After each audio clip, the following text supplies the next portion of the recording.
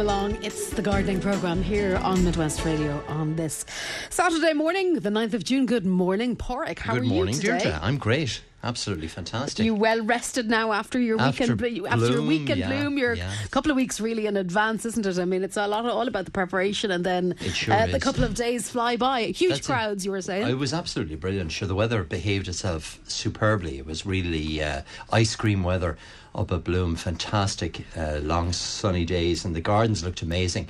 And in particular, I had been there 7 or 8 days beforehand looking at the gardens during construction, but how they've come on over the week of Bloom, and how the plants have developed over the really warm days. They came into flower beautifully. And what happens now with all those gardens? Do they all have to be dismantled? Yeah, well, when you think of it, Bloom runs from Thursday through to the Monday, to Bank Holiday Monday, and then Tuesday morning they literally have to go in with the spades and shovels and take everything apart and deconstruct, and they've got kind of 5 days for everything to go off site, and each of the plots have to be returned to soil, to grass. That's to part green of grass. the contract of the event. Yeah. That is the deal. Now, some of the gardens moved, like the Crumlin's Children Garden would have moved back to a site at the Crumlin Children's Hospital, and same with the Dementia Garden. That went on to a more permanent position. Home, such, yeah, which is great to see that a lot of the gardens are actually they're moved somewhere else, and they're put into use somewhere else, because the budgets are quite big at Bloom. Each of the gardens, you're looking at a kind of a minimum between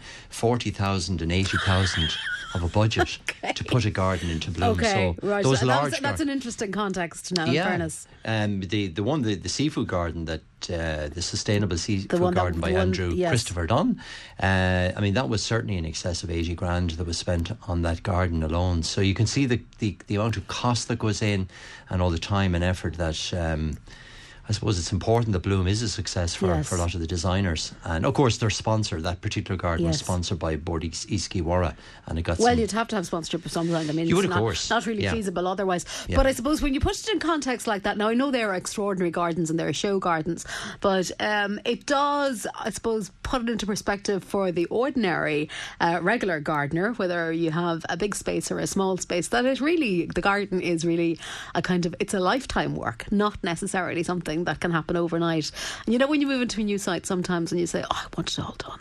Yeah, it's not always really possible. No, when you it's not. When you put the cost like that into it, now I know our regular gardens aren't going to cost, anything near that. But at the same time, there is an investment over time. Oh, of course there is, and one of my talks on the expert stage was about the whole concept of planning your garden and designing your garden, and that was the point I was making, that you really have to look at your garden, particularly new gardens, and plan them over a 4 to 5, maybe a 7 year period, and break them into bite-sized projects. So you might, within that, a typical garden, have 10 or 15 projects that you can do over a period, and obviously you can set a budget. So nobody's going to achieve a garden overnight or within a week. Although it is nice to see some results as you go. It is, of course, and people generally tend to focus on the key areas like shelter and lawns and driveways and patio areas, those kind of, quick hits that get the garden up and going. But really, when tackling a garden project, I mean, I always say to people at the talk that the easiest thing is, the cheapest thing is to plan on paper and design your garden. But taking that kind of period, is going to be a 5-year project or a 7-year project or a 10-year project, and break it up into bite-sized chunks and budget for it, and each year then look to improve, but have some sort of overall plan, because mistakes cost money. They do, indeed, yes. But sometimes we only learn by the mistakes. We do, of course. But look at it. It's part and parcel. It was a great show. The standard of gardens in particular were superb. I thought this year they were outstanding. There wasn't a bad garden at Bloom. The standard of the show just gets better and better every year. Excellent. But it's great that the weather's been so good. So what are we doing now that Bloom is over and we're back to our own gardens? Yeah, and just chatting to customers this week, I suppose the key thing at the moment, it's very much, we're in that kind of time of year. Yes, there's lots of colour that can still be planted for people that might have special occasions coming up, like weddings or a particular family event. There's lots of instant colour now at the moment. So it's a great time of year for planting the gardens up with colour for the rest of the summer. So last week we were talking about the hanging baskets and window boxes and all the patio planters, and they certainly can still be planted now. But there's a whole array of plants, like beautiful plants like Alstroemerias, which is a perennial plant that comes back year after year.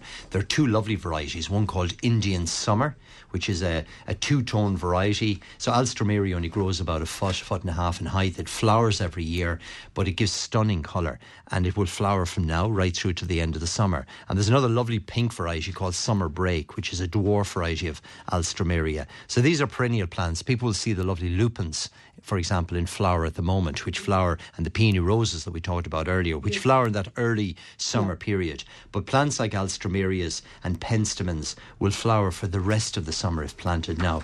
So hydrangeas, particularly those varieties that are brought on a little bit earlier in the nurseries and the garden centres, they're just beginning to show a little bit of colour now. So if people are thinking about colour for the end of June, July, August sort of period, there are many plants that, if planted now, will give lots of colour right through to the end of the summer. So there's very much that sense of planting. In the veg garden, plants like sweet potato, this is the time of year to plant it. It cannot be planted up until certainly up until the end of May, because frost can be a problem. So sweet potato, if you're interested in growing a novel plant, it's a lovely thing to grow, again with your children possibly, because they can make fantastic chips in the autumn from sweet potato. It's a fantastic vegetable, but it grows as a climbing plant, so it's got a sense of Jack and the Beanstalk about it, so you can grow it up on bamboo canes. So you plant the plants of sweet potato outdoors now. They're available in garden centres, and put them in a sunny location, or put them into a big pot with a couple of canes, and the plant, as it comes through the soil, well, the plants themselves are 6 or 8 inches high now at the moment. They'll scramble up along a little bit of netting or trellis work and give you a kind of a wigwam of foliage, and underneath that you get lovely tubers of sweet potato this coming September and October. Again, tomato plants can still be planted. A lovely variety called Totem, which is that little dwarf one, perfect for a windowsill. And many tomatoes, for listeners that have planted them earlier, are beginning to fruit now.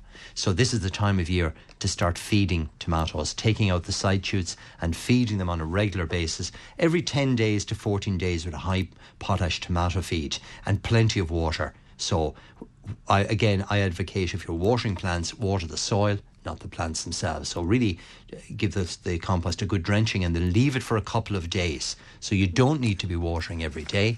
That'll actually do the plants damage if you're overwatering. Okay. So I think I mentioned last week that I actually watered my own containers on the Friday before going to bloom. I still haven't watered them since. So they've retained... Despite all the heat. Despite all the heat. Because I gave them a serious soaking. It has been a discussion in our house about watering the plants of an evening, and they were getting watered fairly regularly during the week. But some plants, you see it, and it depends, of course, the size of the containers. Now they were bedding plants, and some of them were only in. So they don't. I mean, once a week at this time of year is enough to keep them going. But remember to wet the soil, not the plants themselves. So give them a really good soaking. Leave them for several days. And then rewater. Now, if you've got plants that are in pots for several weeks, or they've filled the pot at this stage, then of course you increase the watering. But just be careful that you actually don't overwater. And I had a couple of customers that rang me about that, where they put in new hedges or shrubs and they're out every night watering. There's no need for that. A good heavy soaking, leave for several days, and then rewater again, because overwatering can actually damage plants as well. So very much that sense of planting up containers, colour. The other thing I'm noticing a lot is obviously pests. And so so we got, and I know we're after getting a photograph and a video. Yeah, it's very clever on the WhatsApp of some caterpillars. They are caterpillars. They are caterpillars. And so what we're seeing at the moment are things like, if you've got boxwood in your garden, the boxwood hedging, if you've got lupins in your garden, fruit trees in particular are showing signs of pests. Beech, if you've got beech as hedging, so purple beech, green beech, plants like that. Even common things like cabbage can get aphids at this time of the year. So do check your plant. Don't go out just spraying randomly, but do put your eye on things like the lupins in particular. Caterpillars, so gooseberries, for example, are always attacked at this time of year from the gooseberry sawfly, which is a small caterpillar that starts in the very centre of the gooseberry bush plant and moves his way out. So you can take for certain you're going to have caterpillars on gooseberries at this time of year. Roses, of course, are going to be affected by green fly as well. So when we get this warm weather with the lack of rain, because the rain tends to wash the bugs off and they have to crawl back up again. But when you get extended dry weather, as we've been having, the bugs breed very rapidly. And you could look at a rosebush last week and it could be clean, and this week it could be infested with green fly. So keep an eye out. Now, I don't spray unless you see the bugs on the plants. But and then if you're using certainly on edible crops like vegetables, fruit trees, make sure you use a suitable insecticide, specifically fruit and veg. So there's one very good one called Bug Clear. It's sold in a green bottle. It's specifically for vegetables and fruit. You can spray and harvest on the same day, or spray today, harvest tomorrow. So it's very safe to use. But do keep an eye out for pests in particular, because they're all sap-sucking. And they certainly do retard young plants. So if you've got young lupins or young plants, they're going to be set back. Boxwood in particular, if you rub your hand on the boxwood plants, you'll see the white sticky substance, and that's a sure sign you've got white aphid on the plant. So check for that, I suppose, is really what I'm saying. For listeners that have carrots sown, this is the time of year to take control of the carrot root fly. So we're coming to the time of year for thinning carrots. So as we thin them, we excrete the scent of the carrot, and you do need to prevent from carrot root fly. So again, you can either use the nematodes that I've mentioned a couple of times now, because they're very safe, they're organic, they're safe for pets and kids and so on, and very effective treatment. Or you can also, there's another specific treatment. It's again sold as carrot and cabbage root fly treatment, which again is a liquid. You mix it in water and you apply it onto the carrots or cabbage at this time of year to control carrot root fly. And both of those are organic and very safe to use. But this is the time of year to take a bit of preventative control with carrot root fly. So keep an eye on that. The other thing I'm noticing is a little bit of mildew on plants, so that's that white deposit, a bit like flour on the leaves on maple trees. Any reason in particular, just conditions in general? When we get this dry weather, really dry weather, and if plants are suffering from if they're kind of a little bit dry in pots or containers, they're a little bit under stress, they tend to be more susceptible to mildew. But there are some plants that are just like phlox, for example, the herbaceous cottage garden phlox is a divil for the mildew. Mildew just absolutely loves that plant. So my advice really is keep an eye. If you see the first signs of mildew coming on plants, put on a fungicide just to protect them. So we're into that season, Deirdre, very much of kind of a bit of disease control, a bit of pest control. Plants are certainly growing very vigorously. Liquid feeding is important at this time of year, and the planting up of colour. So if you want colour for the summer period, now is the time to plant. The other interesting thing to do at this time of year is to actually sow the seeds of plants that will flower in autumn, winter and spring of next year. So if you think about plants, say our friendly lupin is in flower at the moment. So they look great this year, I think. They're fabulous. But what is the plant trying to do? It's trying to reproduce. So it's setting its seed at this time of year, or in the next 2 weeks. And that seed will ripen, it'll drop to the soil, it'll germinate and it'll produce new plants. So listeners can actually start to sow seeds of plants like lupins, wallflowers, sweet william, forget-me-nots, double daisies. They're the plant that I featured on, were featured heavily at Bloom this year, the double daisies, primulas, winter flowering pansies, violas. There's a whole range of plants like foxgloves. They're in flower at the moment. So when you see a plant in flower, that's the time in your own mind to be thinking, well, I need to sow some seed for this plant for next year. Because they're about to shed their seed. They're actually doing it in nature. So you're using the temperatures that we're having at the moment. So if we're sowing seed in January and February, we're nursing them on a windowsill under a radiator. This time of year, you've got that nature provides. You don't have to put in as much effort. Yeah, so there's a huge amount of seed that you can actually sow it directly into the garden soil, into a ridge or into a seed tray, leave outside covered with a little bit of cling film, and they'll germinate in 10 days at this time of year. So my advice really is to use this time. We tend to forget that midsummer is actually the time of year to sow a lot of plants from seed, particularly those that flower in autumn, winter and spring of next year. So the wallflowers would be a great example of that. Lupins, delphiniums, equilegia, aubrietia, poppies, they can all be sown from seed now. And you're thinking very much kind of autumn, winter colour of next year, but you're using the natural temperatures at the moment. And particularly in the veg garden as well, this is the time of year to sow autumn and winter veg. So things like curly leafed cabbage, curly kale, should be planted this time of year. Your favourite, the purple broccoli. Oh, yes. It's purple sprouting broccoli. So you sow the seeds of those now in June because the soil temperatures are so warm, they'll germinate very rapidly. And I mean, it's so simple. You literally put the seed in the ground and they're going to grow. But there's also vegetables like Chinese cabbage that can be sown at this time of year that you'll actually cut at this time of year. Pea. There's a lovely variety in the pea family called Rhonda, or the sugar peas, where you eat the pods. Sugar snaps, yes. The sugar snaps, because you're eating literally the immature pods.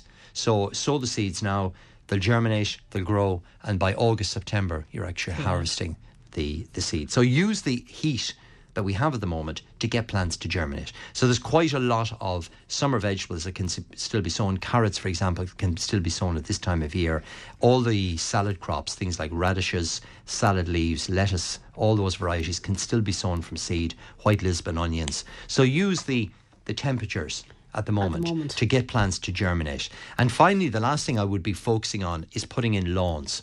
So for people that have new gardens, new houses, they're thinking, well, when should I sow my lawn? Get the soil conditions ready at the moment. So if there's any weeds or vegetation or grass or rubbish there at the moment, spray that off now. Perfect weather for spraying. Till the soil over the next week or 10 days and get the soil ready for sowing. And the temperatures that we're having at the moment, particularly if we get a little bit of rainfall at the end of June, early July, you've got the perfect conditions from sowing grass seed and wild meadow seed, because it'll germinate within 7 days at this time of year. So this is the time, as we come into early summer, to think about getting the soil conditions right for sowing new lawns in particular, or wildflower meadows. Don't leave it till autumn, because last autumn, for example, it rained. Yeah, and it's very difficult to get the soil. So if you're doing any sort of where you have to be kind of cultivating the soil and raking the soil, then this is the type of weather that you want, because you want it dry, you want it easy to rake, and then sow the seed when rain is promised, and you'll have the lawn up in 7 to 10 days. Yeah. So they're the typical things that people are doing at the moment, planting strawberries, all of that sort of. So it's very much the sense of planting colour, planting vegetables, and then sowing seeds at this time of year, and then just keeping an eye on the pests and diseases, just that they're not early prevention. There was strawberries being planted in my mother's garden recently, and I was tasked with putting straw down around the strawberries so that they wouldn't be hitting the ground. A brilliant idea. Yeah, so and I said, what's that for you? And well, not only is it going to keep the fruit clean, the slugs dislike going across the straw. So they're going to be kept off. And also you're mulching the soil, so it's keeping the moisture in. When I was in bloom in the Victorian garden, the guys there, the gardeners, the OPW, do a superb job there. But they had the strawberries planted through the Mypex, the black Mypex material. Right. So they had created ridges and then put the Mypex over the soil, and then cut the X and put the strawberry in. And the great thing was that the Mypex, because it's a black material, it lets water and fertiliser through first and foremost. Secondly, because it's black, it attracts the sun. Yeah, the heat. So the soil is really warm, and the strawberries then are clean. And the third thing is that the strawberry runners won't root. So you don't get this mess. And the same will happen with straw. Yeah, so it's a great idea, great tip. Yeah. You're learning every day. I'm learning every day from all sides, Now, Pork, lots of, I know this is radio, so we're going to have to do our best to describe some of the images that we're getting in for people. I want to address John's Rockery, first of all, because this is the third week for it to come in. It was coming in kind of later in the programme, and I just wasn't able to show it to you. But now we've had a look at the Rockery. Doesn't it look fantastic? It looks brilliant. Yeah, absolutely, and we were just fantastic. talking about the lupins there, and they are in colour now. They're a out lovely of blue. orange variety, aren't they? So in John's Rockery, he's actually used dwarf lupins, so they're lovely, neat and compact. The thing with lupins is they're in full flower at the moment. So as the flowers just begin to fade slightly, make sure you trim off the flower heads, because that'll get them to reproduce new buds and flower later into the season. So deadhead them on a regular basis. But they're beautiful in John's garden. They're quite short, very compact. It's probably a variety like Lulu or... they're kind of orangey in colour. Lovely, beautiful, and it's quite short as well, variety. He's also got the arum lilies coming into flower, the lovely white arum lilies. And there's a great plant, it looks like the Erigeron sea breeze, which is a great seaside plant, low growing, daisy-like flower, great in rockeries and borders. So, lovely. Very colourful, and all perennial plants that are going to come back year after year. Excellent. Well done to you, John. Right. Now you talked about pests there. Yeah. When we opened up the programme, first of all, and we have gotten a series of images and a video of some caterpillars coming out of their.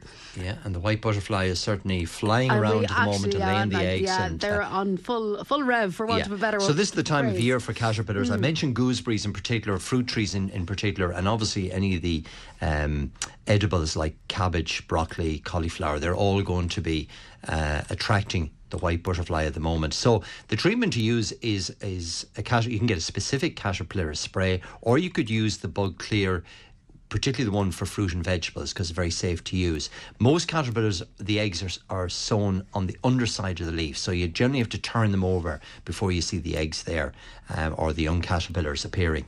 And one application is generally sufficient. So if you do that, apply it now in dry weather, you get rid of any of the bugs. The other tip particularly for listeners that grow organically, is to sow some nasturtium plants, and you can sow those simply from seed somewhere in an opposite part of the garden, where you're going to attract the white butterfly over to the nasturtium plants, and they'll lay the eggs on the nasturtiums and feed on them rather than on your edibles. So it's always good to sow a few nasturtium plants. They're very pretty. The flowers are edible. The leaves are edible as well. Caterpillars just love them. And they grow very easily. And particularly the more vigorous varieties are ideal for use in or where you're growing vegetables organically. So you're attracting the pests somewhere else.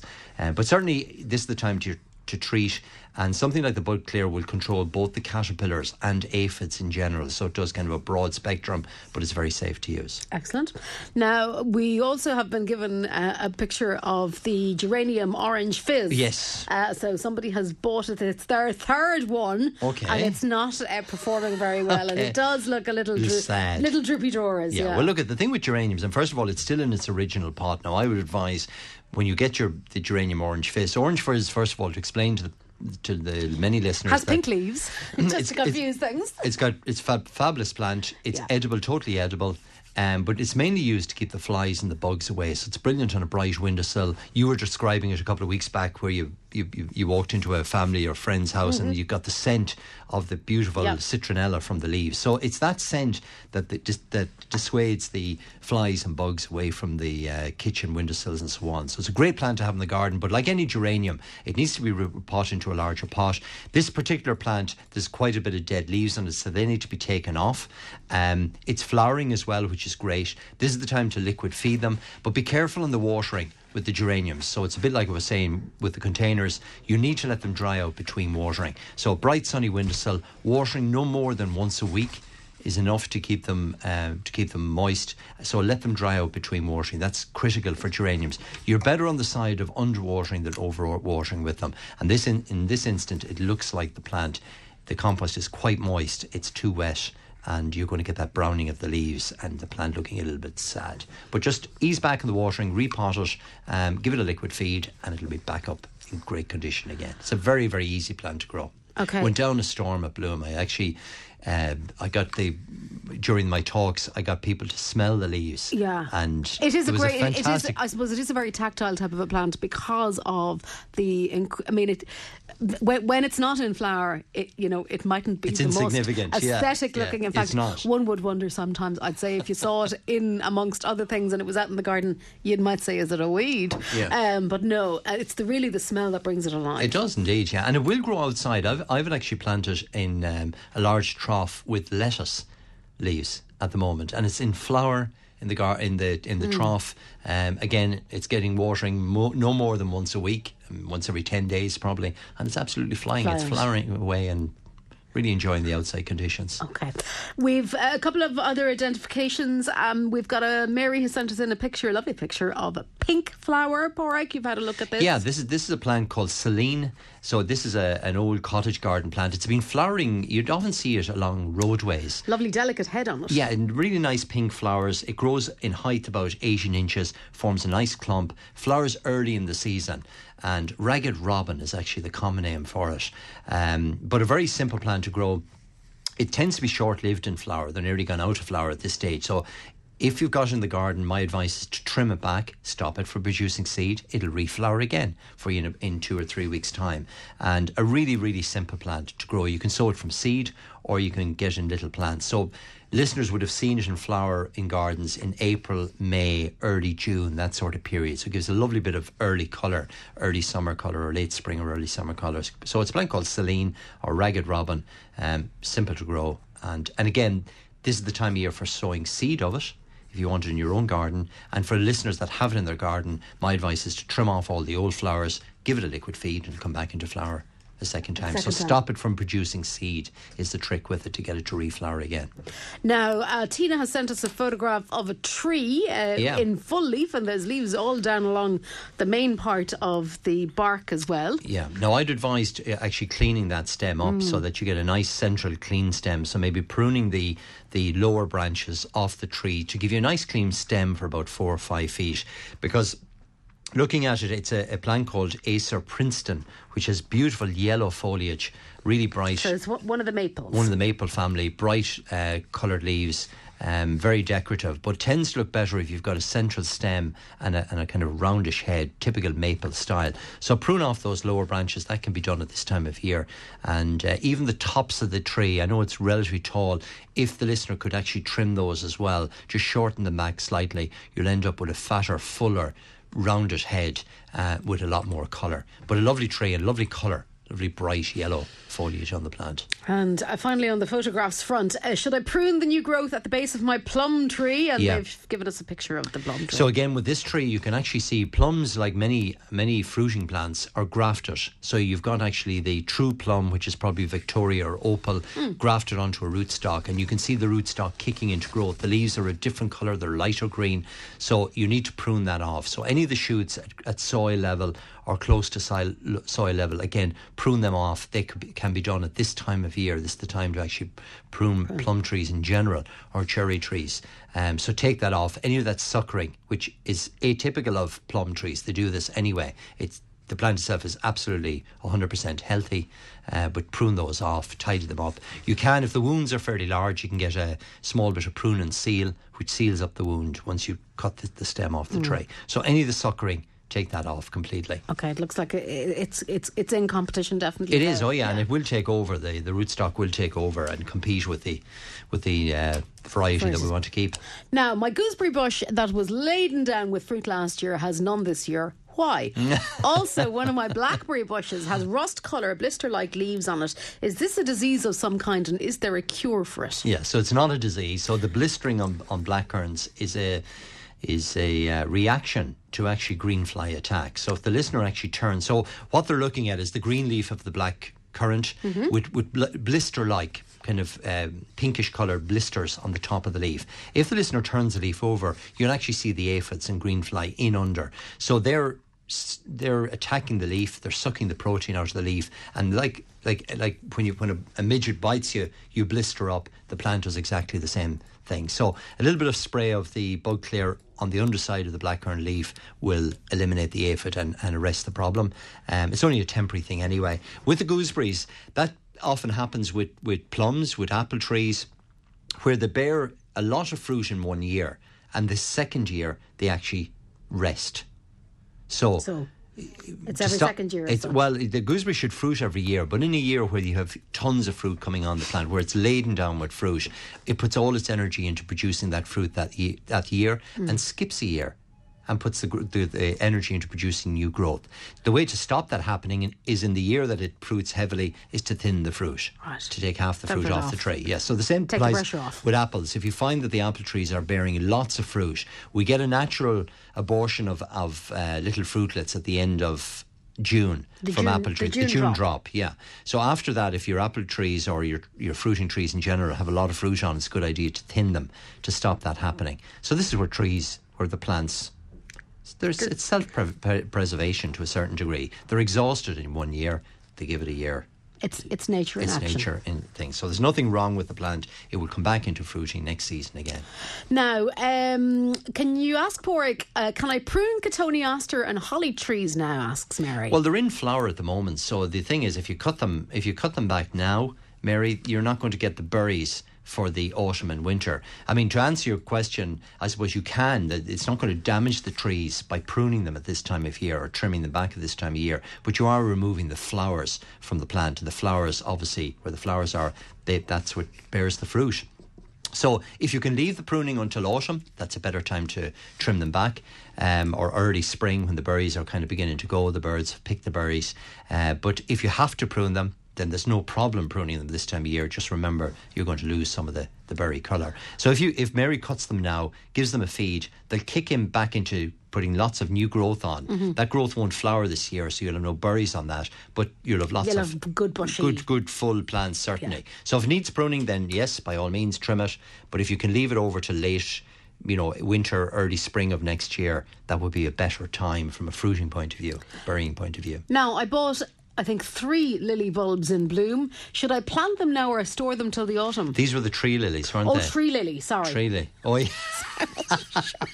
What's a tree lily now? There's my ignorance coming into play, listener. Apologies. Rather than 3 lilies, they bought tree lily. Talk to me about a tree lily so far. Julian Vaz. So, look at these are tree lilies are hybrid lilies they're so in, for example, the floristry, or in your local florist, you'll get long-stemmed lilies. Yes. They're bred with our regular oriental lilies to produce what they call tree lilies. And these plants grow up to 8 feet in height. No less. So you can imagine this 8-foot lily with huge flowers. So you're looking up into the flower of the plant. So the bulbs are quite large when you buy them. They're normally planted in the autumn. But a lot of the bulb growers will actually put bulbs into the fridge and sell them at this time of year. So they normally should be sold in September, October, November. But because they're refrigerated, they're held in suspension, the bulb still thinks it's winter time. And if you plant them at this time of year, you will get some flower this summer, but you're really playing for next year. So in this instance, these are tree lilies. Typically they grow to 8 feet, but if you plant that bulb now, it'll probably grow 2 feet this year and flower. 2 feet? Wow, yeah, it's okay. all right. Yeah, 2 feet. It'll certainly grow 2 feet this year and flower. It'll die back at the end of the summer, so they are herbaceous. They're not a tree. They're herbaceous. They die back, and then next spring it'll come into growth in March and early April. It'll produce 6 to 7, maybe 8 feet of growth in the 1 year, and you'll have the fantastic flowers on it. And you can leave it in the ground. They're actually quite hardy. And every year over the winter, the bulb builds itself up. So the following year, it gets maybe 6 or 8 inches taller again. So these are really tall lilies. You want to plant them at the back of a border, somewhere there's plenty of space for them to grow.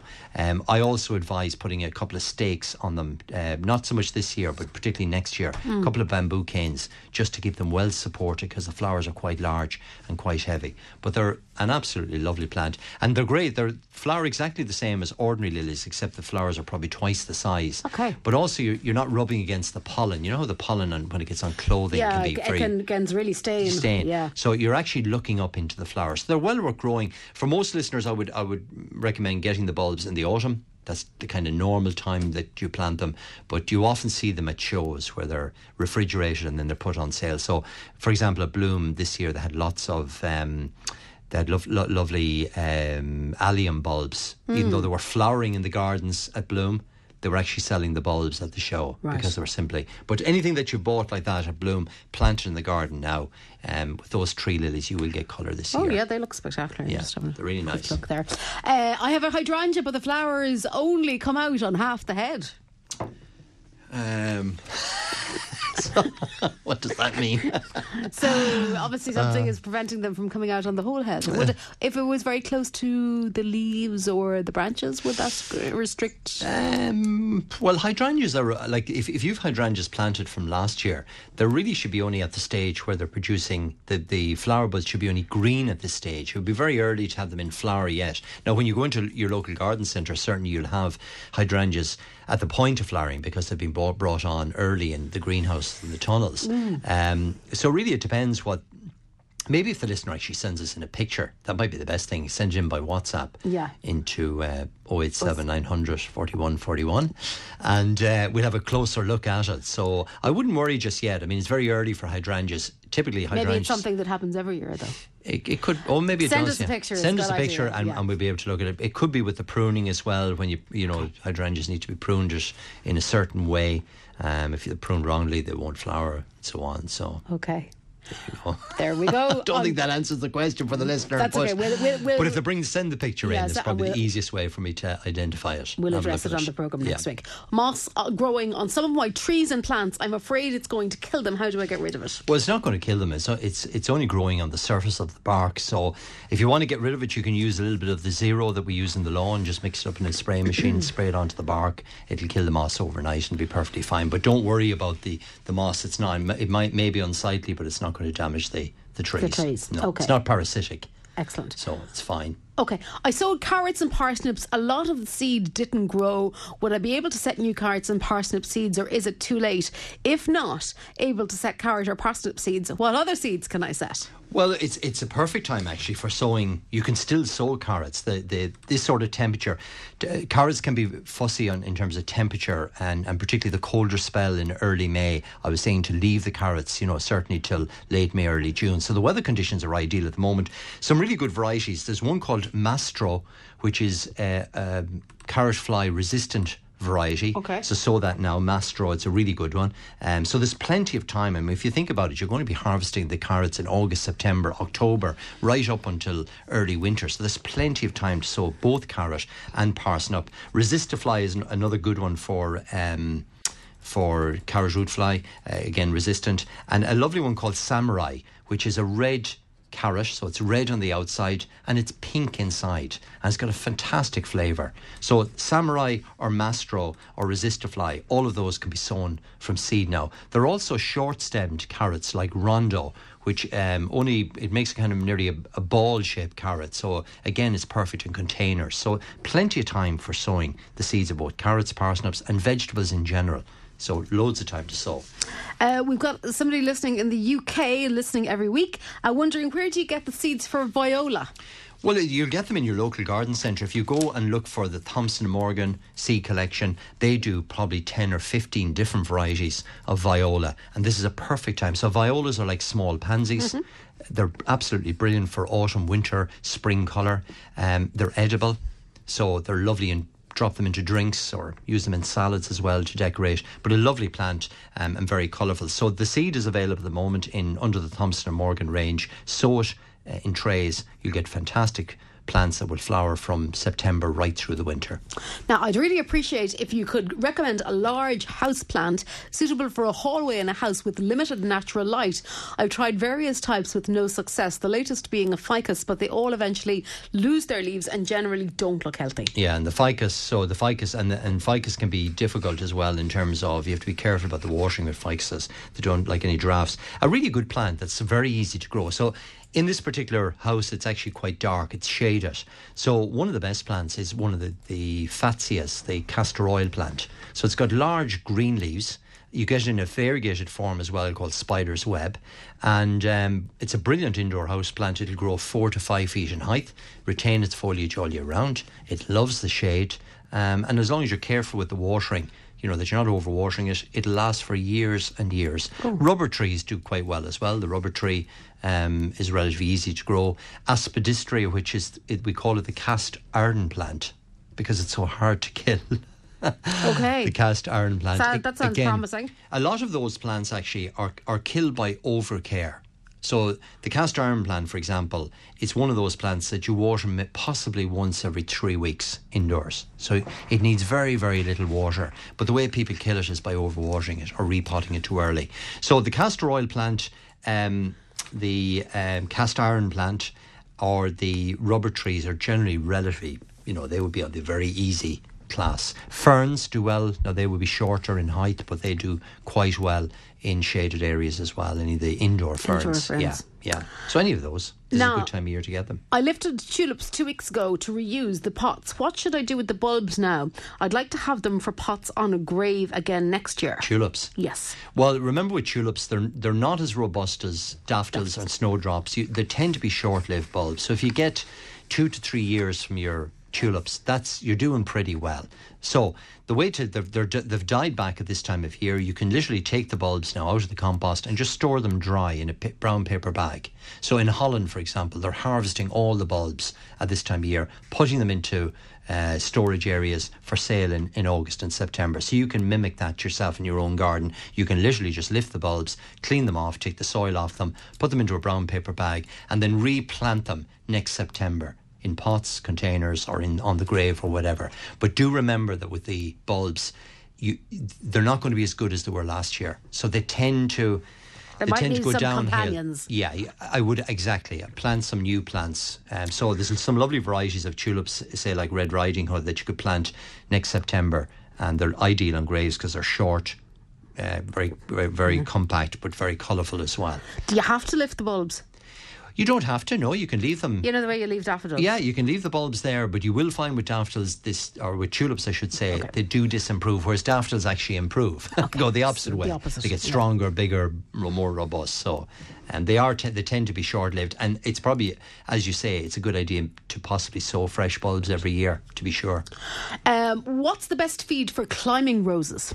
Well, just your ordinary regular rose feed. So you can either use the Osmo Pro 6 or you can use a good quality rose fertiliser. So it's the same as you use on bush roses and climbing roses, exactly the same. You feed roses at this time of year every 3 weeks. And again, with climbing roses, just put on the little bit of rose rescue as well to keep them clean of pest and diseases. And staying with roses, have you names of scented roses? And also, do you have Mum in a Million in stock? Well, Mum in a Million is a beautiful variety. I'm not sure is it actually in stock in Turlock at the moment, but if it isn't, we'll get it in for the customer anyway. It's a lovely variety and highly scented. Other good scented roses, Whiskey Mac is a lovely one. Arthur Bell, which is a bright yellow, it's got fantastic scent. River Dance, which is lovely pink. It's kind of a dwarf double pink variety with a lovely scent as well. Eternity is another really good scented variety. Look, my advice is pop into your local garden centre, and this is the time of year for planting roses. I should have mentioned that at the start of the programme. It's a really good time to plant them. Most of them are coming into flower, so you can actually smell the roses yourself. The David Austin range of roses are highly scented, so that's a whole collection of fragrant roses that are both kind of Floribunda and hybrid tea and shrub varieties as well. So look for those as well in your local garden centre. But this is the time of year for planting roses. Okay, we might talk a bit more about roses. Yeah, I'll do it next week. We'll feature some of the key ones. I know time is ticking against us. How can I keep the white butterfly away from my cabbages? Well, you can net. You can put simple, fine netting around the plants. Again, that was very much in vogue in the Victorian Garden in Phoenix Park last week. They had lots of the vegetables covered over with very fine netting, which is a great way to keep them off. So a physical net is probably the best way, or else use one of the safe treatments like the Bug Clear for fruit and veg that I mentioned at the top of the programme. Are Hesperus rocket hard to grow from seed? Great plant. You know the Hesperus? Sweet rocket. Sweet rocket, yes. Yeah, so you'll see it again. They're in full flower at the moment on the hedgerows. So very, very simple to grow. You can actually grow it from cuttings. So you could go out onto the plants now and take some cuttings from them. You could wait a month and let the plants produce seed and collect the seed and sow it again, like I was saying about the lupins and so on. Sow the seed anytime over the next couple of weeks. You can buy the seed in your local garden centre. So it's called Sweet Rocket because there's a fantastic scent from the plant, and it is so easy to grow. Chuck it on the ground, germinates, it grows. Really simple plant. Are scallions that are gone wild now safe to eat? They are, of course. You can actually eat the flowers of scallions, believe it or not, same as chives, or you can eat the actual stems and bulbs as well. You'll tend to find that when they go to seed, they're a little bit coarser. The leaf has got a bit stronger and it's matured a little bit, but they're perfectly edible. Perfectly fine. And we're going to finish up on this one, Pádraig.